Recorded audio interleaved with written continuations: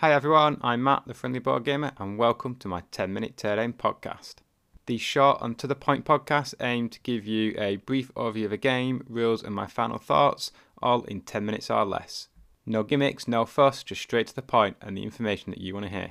In episode 6, I'm going to be looking at a up-and-coming Kickstarter called Salty Dogs, and this episode has been recorded in conjunction with Kickstart Gaming. Salty Dogs is a pirate-themed 2-4 player take-that card game from Andy Brown, Phil Kearns and Sean McCall, and published by Berserker Arts.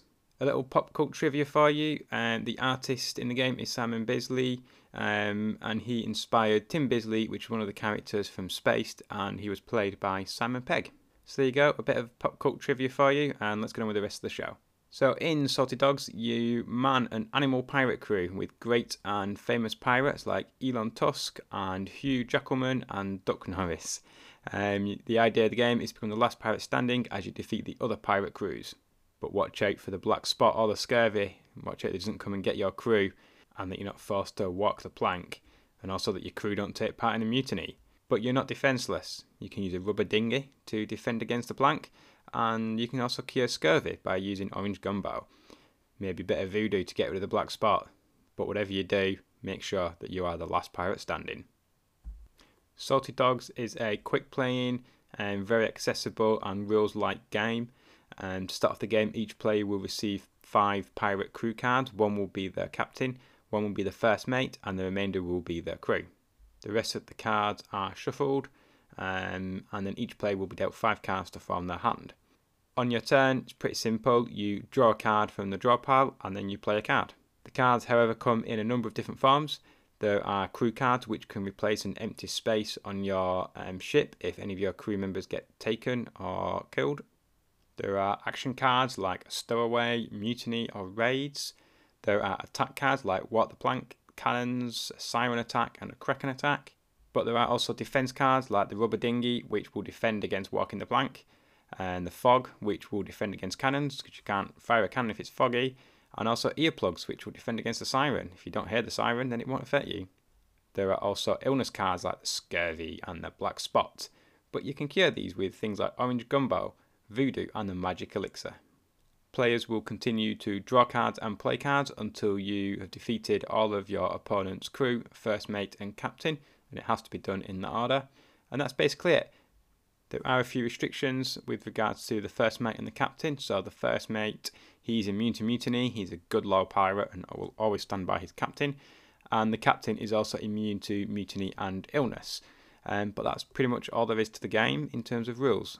I think the rules are easy enough that you could deal out the 5 pirate crew cards, the 5 cards for the hand, shuffle the deck, and then just let people know that they have to draw a card and play a card, and the rest is pretty much explained on the card. It's nice and simple, nice and light, and you can get set up and get going very quickly. So that's the rules. Moving on to my final thoughts. So what do I think of this game? Well, where do I start? I think I'm going to come out and just say it straight away that this game is super fun.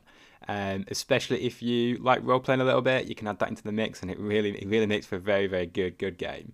Elon Tusk coming down with a black spot, which then spreads to Duck Norris. You know, the hygiene on your ship is atrocious and you're going to get scurvy. Fingerless Dutch has got scurvy, and it is just a blast.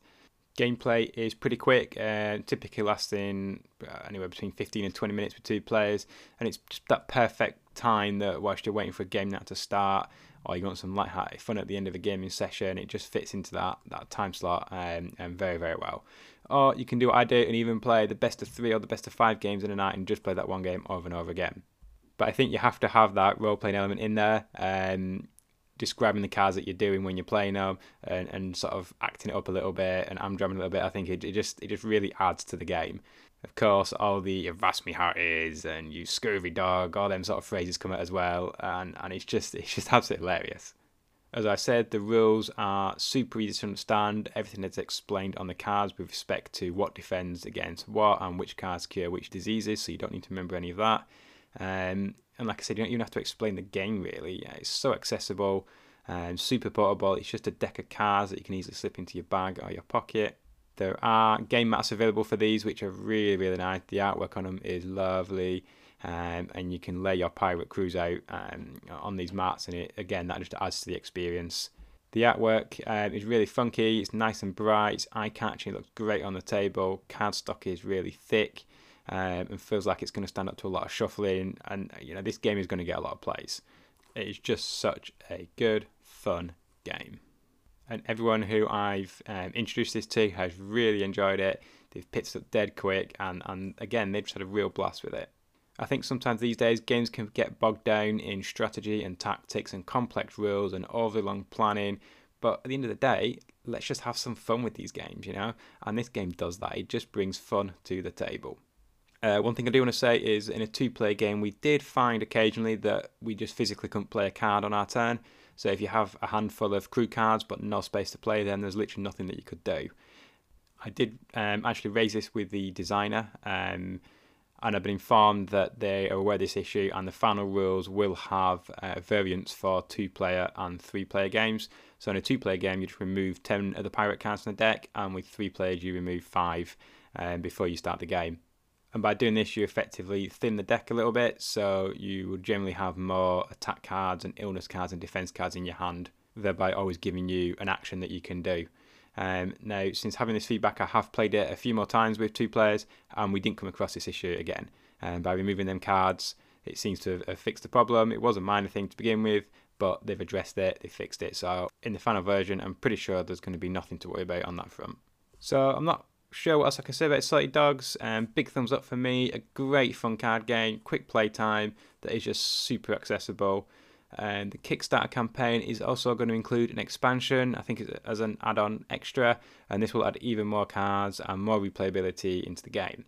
So the Kickstarter launch date is the 30th of September, so be sure to keep an eye on that and check it out, and I highly recommend that you have a look at this. It is, like I said, it is just such good fun.